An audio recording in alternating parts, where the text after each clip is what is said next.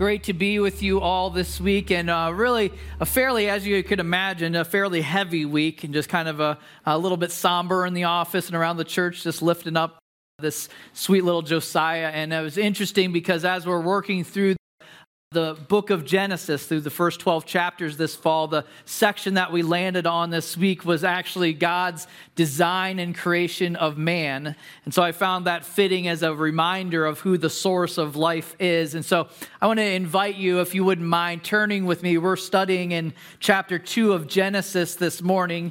We started working through that even last week and talking about the Sabbath, and hopefully there's some people in here that actually got some rest and actually took me up on that invite to start trying that on for size. And this week, moving in, and really what I think of, the picture that comes to mind of this section is the idea of zooming in. I don't know if you've seen a movie before where it kind of moves from kind of the outer space, then moves down to earth and to a town, a city, then into a neighborhood, and then into someone's window, and there the scene starts there, kind of honing in to a specific place. And really, I think that's what's happening in the book of Genesis. Is chapter 1 was kind of big picture stuff, and now chapter 2 is moving in and looking at the specifics of creation. And really, if you think about the audience, what would they be the most interested out of any part of creation? The most interested would be on how did we get here? What did that part of the story look like? And so chapter 2, whereas chapter 1 was broad and general, now we're moving to more specific and more intimate. This week in my study, I had a chance. I end up going through a lot of different materials each week, and one of them was a particular video that I stumbled upon that kind of captured this idea of zooming out and zooming back in. I thought it would be a blessing for us this morning as we think about God's magnificent creation. Take a peek at this for the next minute or two.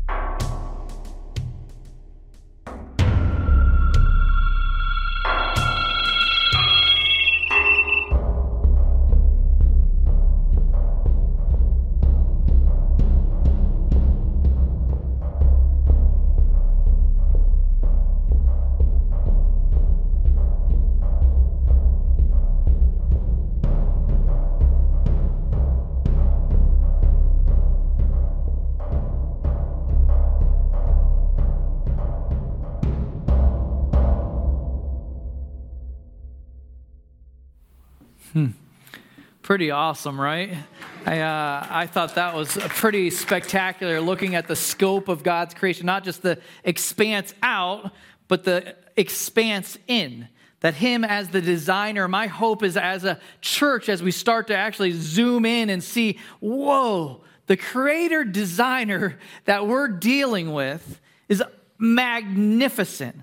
The things that we stress about, the things that we worry about, we're able to lay those at his feet when we see the scope and expanse of all that he's done and continues to do. Let me pray before we explore this section. Lord Jesus, again, we come to you inviting you to speak to us, to meet us in this time in your word, that our understanding of who you are would be expanded, that our trust meter, as that happens, would go up drastically, even here this morning. We submit this time to you now, that we'd be free of distractions. You'd speak to us directly through your word. We invite that in the strong name of Jesus Christ, our Savior. Amen. Chapter 2. We were in it last week, the first 3 verses. Now verse 4 we're beginning with. It says, "These are the generations of the heavens and the earth, when they were created, in the day that the Lord God made the earth and the heaven." We'll pause there for a moment. This is really the introduction of this section as it's zoomed in from big picture to now personal. And there's a transition here that I wanted us to catch. This is the beginning, the account of the generations which lead all the way from there to here, to many generations, as you can imagine. But here we're introduced to a very important fact, that we have a God that is not distant. Let me explain why I say that. A God that's not distant, because who do you think gave this account? Do you think it's a bunch of guys sitting around and talking, oh, remember when he created this and created? No, it's God literally revealing himself to the author, which we believe is Moses, of this account of the origin of man. It's a pretty powerful reality that our God, when you're trying to get to know him, chose to reveal himself to us. Chose to reveal. He wants to be known. He wants to be known by you. In fact, we see a pretty big shift in chapter 1 to chapter 2. Chapter 1, we see one single name used for God through the entire story of creation. That name is Elohim. The Elohim, I explained it a few weeks ago, that simply means strong one. He wanted us to see the majesty and power, the inducing reverence and awe. But now he's moved from that to a new name, Lord God, which is the name that we're familiar with throughout the Old Testament, which is Yahweh. It's personal. It's intimate. He's moved from formal to some degree of connection with mankind, kind of pointing to the invitation that we have personally to a move from formal to intimate. I was talking with John Irwin this last week. He was telling me the story of his son-in-law and the process of getting to know him. It was pretty formal. Would only refer to John as Mr. Irwin. In fact, he was telling me about when he came to ask for his daughter's hand in marriage. I'm not looking forward to those days, but came to ask permission. And in that, it was all about Mr. Irwin. May I do this? Mr. Irwin, that, all this. And after he got married to his daughter, John was like, I thought I'd let him off the hook. And so I came to him because he was still referring to me as Mr. Irwin. He's like, hey, you can feel free to call me John, or you can even call me Dad if you feel comfortable with that. He went with John, but either way, this idea, this invitation was there to move from to broad and formal to intimate and personal. That happens in human relationships, and it happens right here in Scripture with our God choosing to make himself known to mankind, that he's revealing the origin of our story. We see this beginning of the account of generations in verse 5. It says, when no bush of the field was yet in the land, and no small plant of the field had yet sprung up, for the Lord God had not caused it to rain on the land, and there was no man to work the ground. And a mist was going up from the land and was watering the whole face of the ground. Then the Lord God formed the man of dust from the ground and breathed into his nostrils the breath of life, and the man became a living creature. We'll pause there. Really, one thing I wanted to address first, a lot of people will point to some what seems like some inconsistency. In verses 5 through 8 here, it points to the idea of plants in the garden arriving after man, which was contradictory, what many would believe, to the account in Genesis 1, which says that they happened on day 3. Adam showed up on day 6. You're like, well, how does that work? What I would suggest, and the most logical explanation for that, is the fact that this is the introduction of cultivated plants, a garden, if you will. It's God literally, we're going to see in a few more verses, him planting the Garden of Eden as an environment, a habitat for mankind. This isn't the introduction of plants, but this is the very first garden. Prior to that, man didn't exist to work the garden or take care of plants for food. But here, the introduction of the garden, and then we're told a very powerful statement, says, then the Lord God formed the man.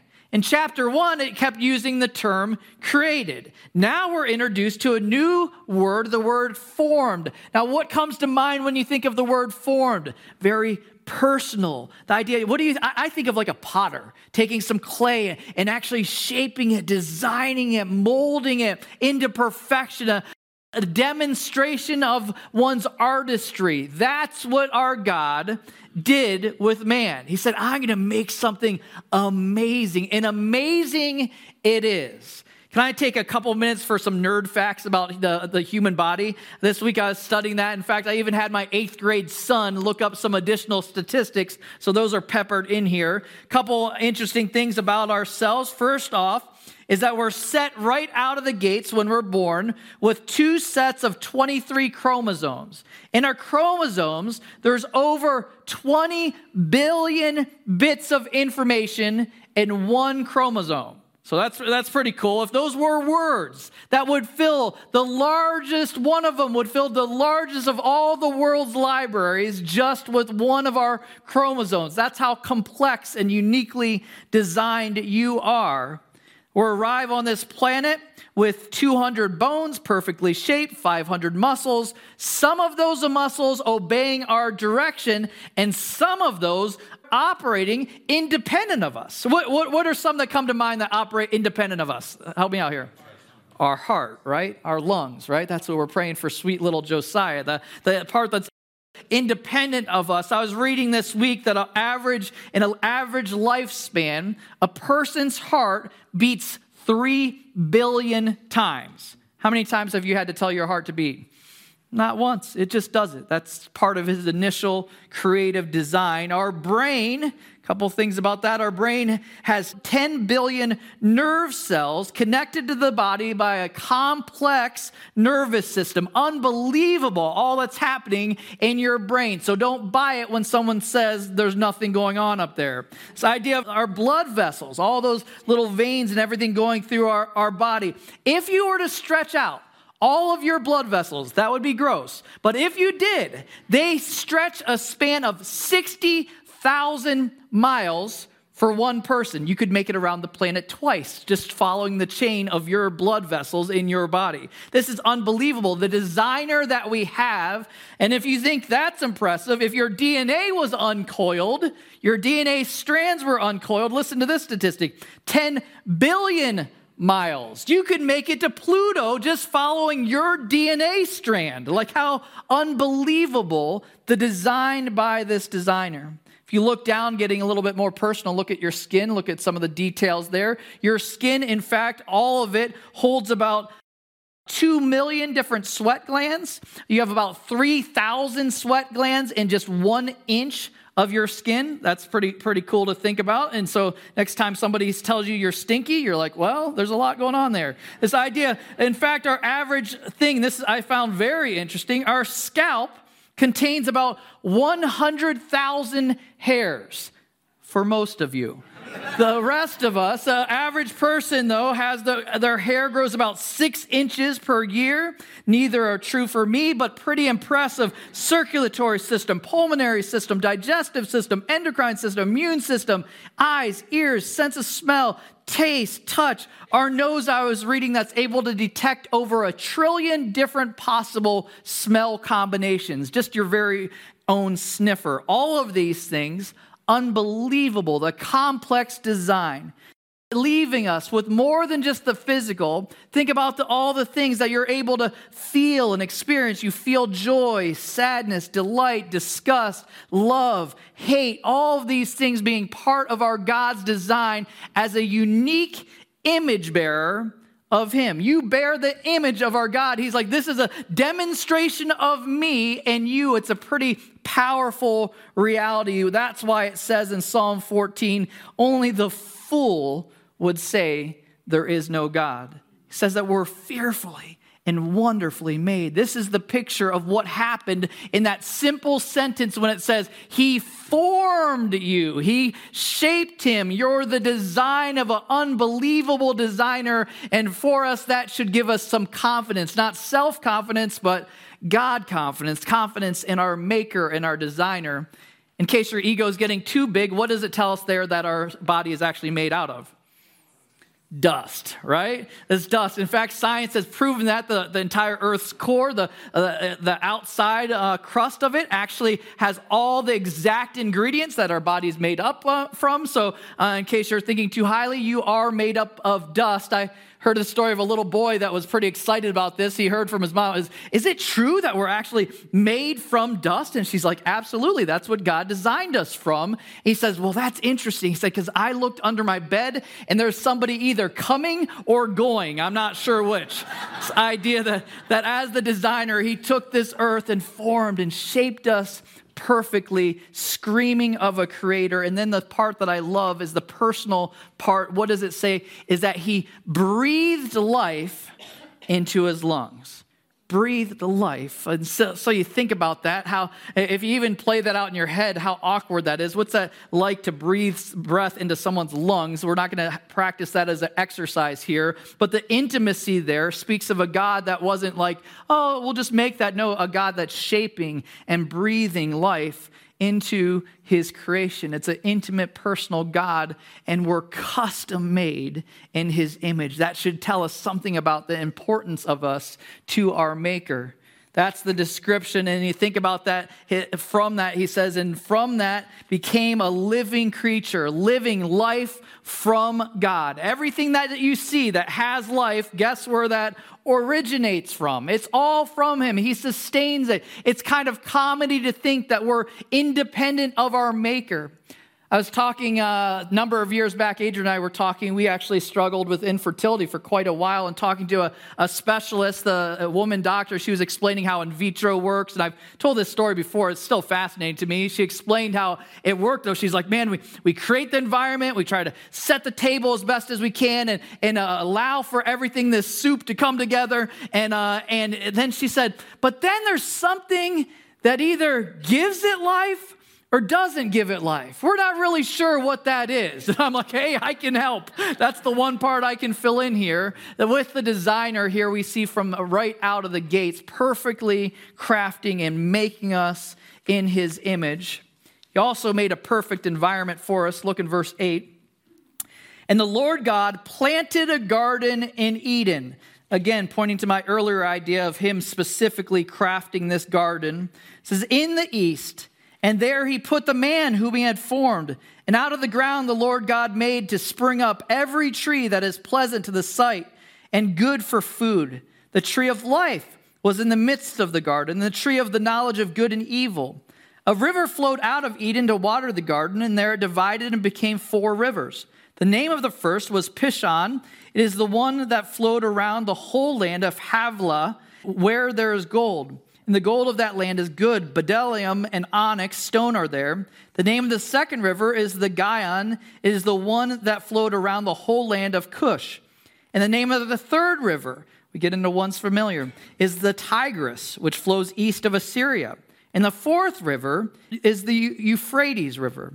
Here's a description of the initial design of his garden that he came up with. And if you think you have a good garden, can you imagine this one? It says that he planted it. He designed it. He was making the perfect environment for mankind. And for someone that thinks, a lot of this stuff is just figurative and this is just imagery for us to hold to, it's kind of strange to me, if that's the case, how many specific names he uses of places and things and rivers. And even some of those you're like, well, I haven't heard of a few of those, but some of them you have. Anybody think that post-flood, the geography maybe looks a little bit different now? But you can still visit the Euphrates and the Tigris. You can still go on those and experience them. The Tigris, it runs through the Mesopotamian valley where scholars believe Eden existed. The Euphrates runs parallel to this and dumps into the Persian Gulf, both of those being specific places you can go take a swim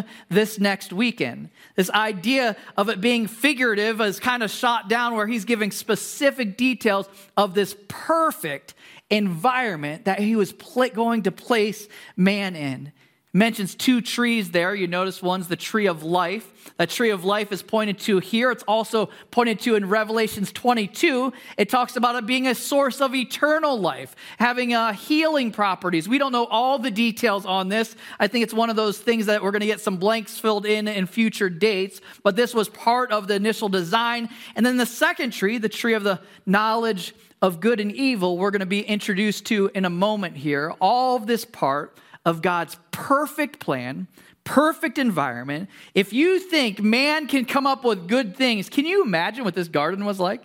Can you imagine how majestic that would have been? How beautiful, how breathtaking, awe-inspiring, rivers flowing out of it, rivers flowing around it. Man comes up with ideas of what he thinks is going to be really good. I saw this picture this week of what man's perspective.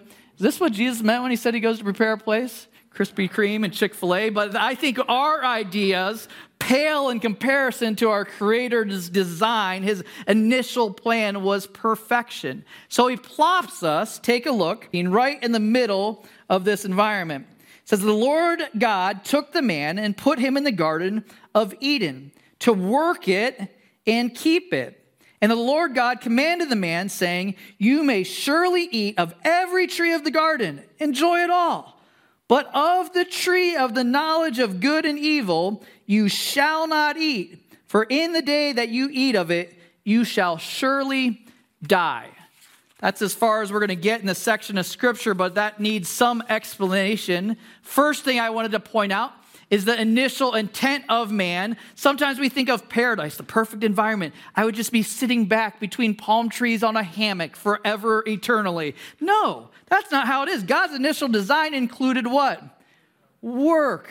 We were put in the garden to take care of it, to work the garden, to be stewards of something that was entrusted to us. That's still a charge for us, even as Christ followers, to be responsible, to take care of the things that we've been given, to be responsible with pollution, to be recycle, all this stuff. Like, it's all good stuff, taking care of the planet He's given us. His initial design included work. It's a big deal.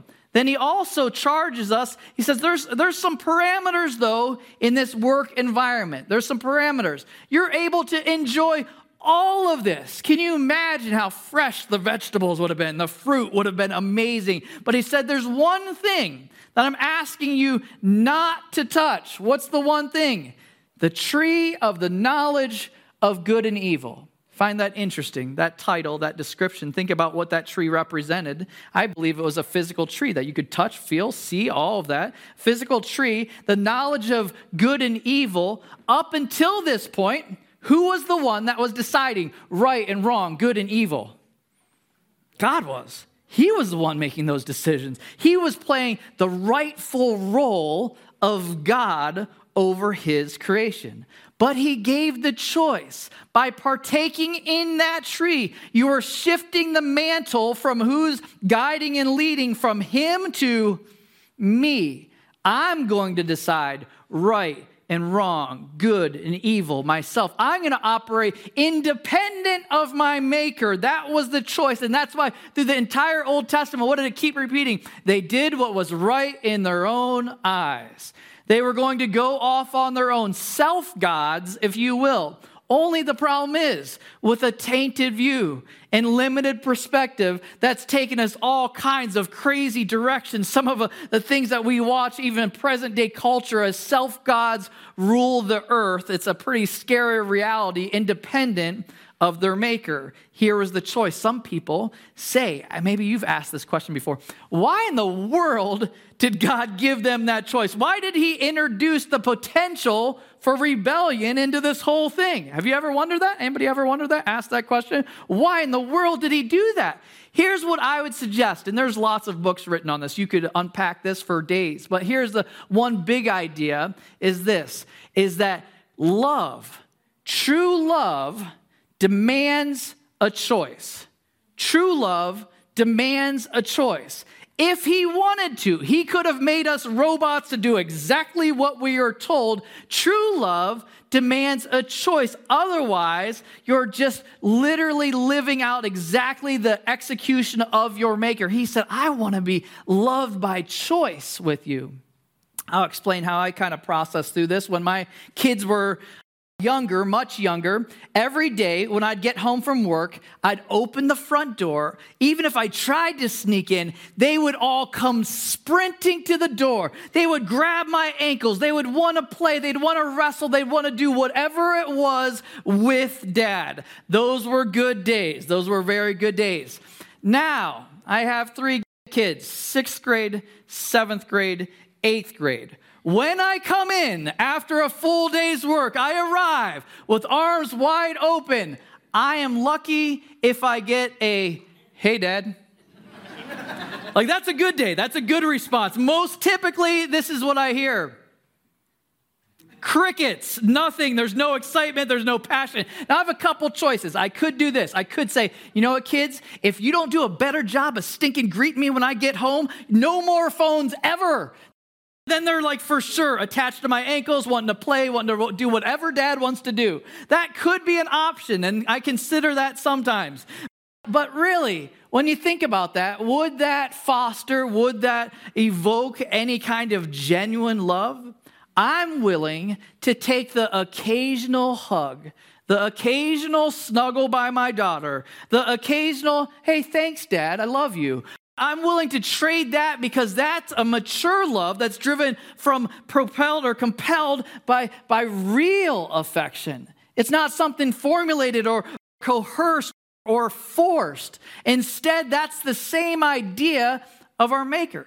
He didn't make you with the have to do that. He didn't say that you must be in relationship. He invites us to be in relationship. He's a gentleman. He asks us to dance. If you force yourself into a dance, that's called assault. You see the idea, the picture here is he's saying he's inviting us into relationship with him to continue to play the role of God. And every single time he walked by that tree, I imagine every single time glancing back at it, it was a challenge that he had to wrestle through. Who's going to play the role of God? Is it me or him? Is it me or is it him? That simple representation of God represented the choice that mankind had to make, and that's what he gave us in his perfect plan. For us to be reminded of that, to go back to that as our origin, to go back to that as where it all initiated, really helps us make sense out of a lot of things,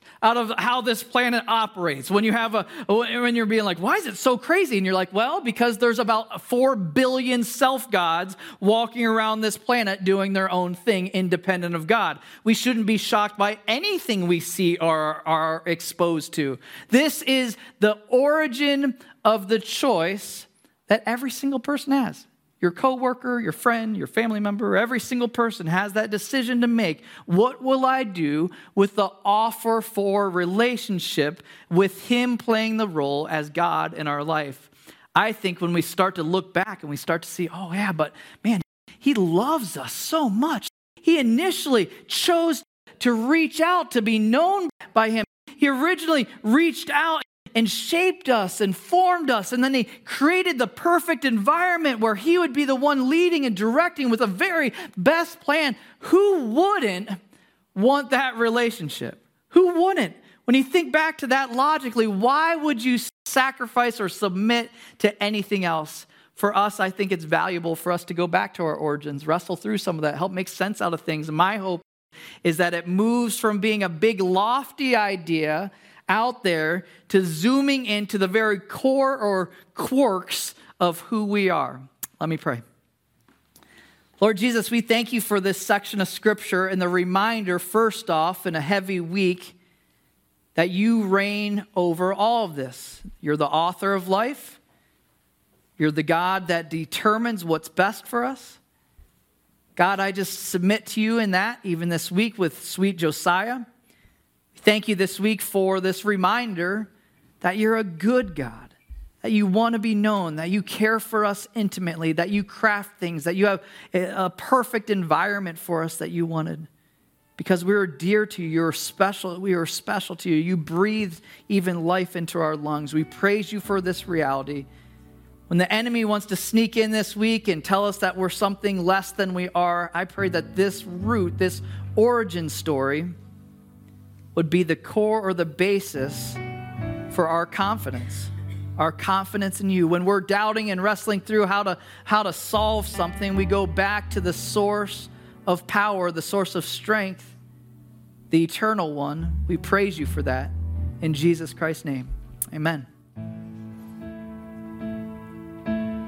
I'd love if you continue to pray for little Josiah this week. That'd be a gift. If there's something specific we can be praying for you about, we have a couple volunteers, John and Cheryl, here this morning. I would love to talk with you, chat with you after the service. Otherwise, God bless you. Have a great rest of your Sunday.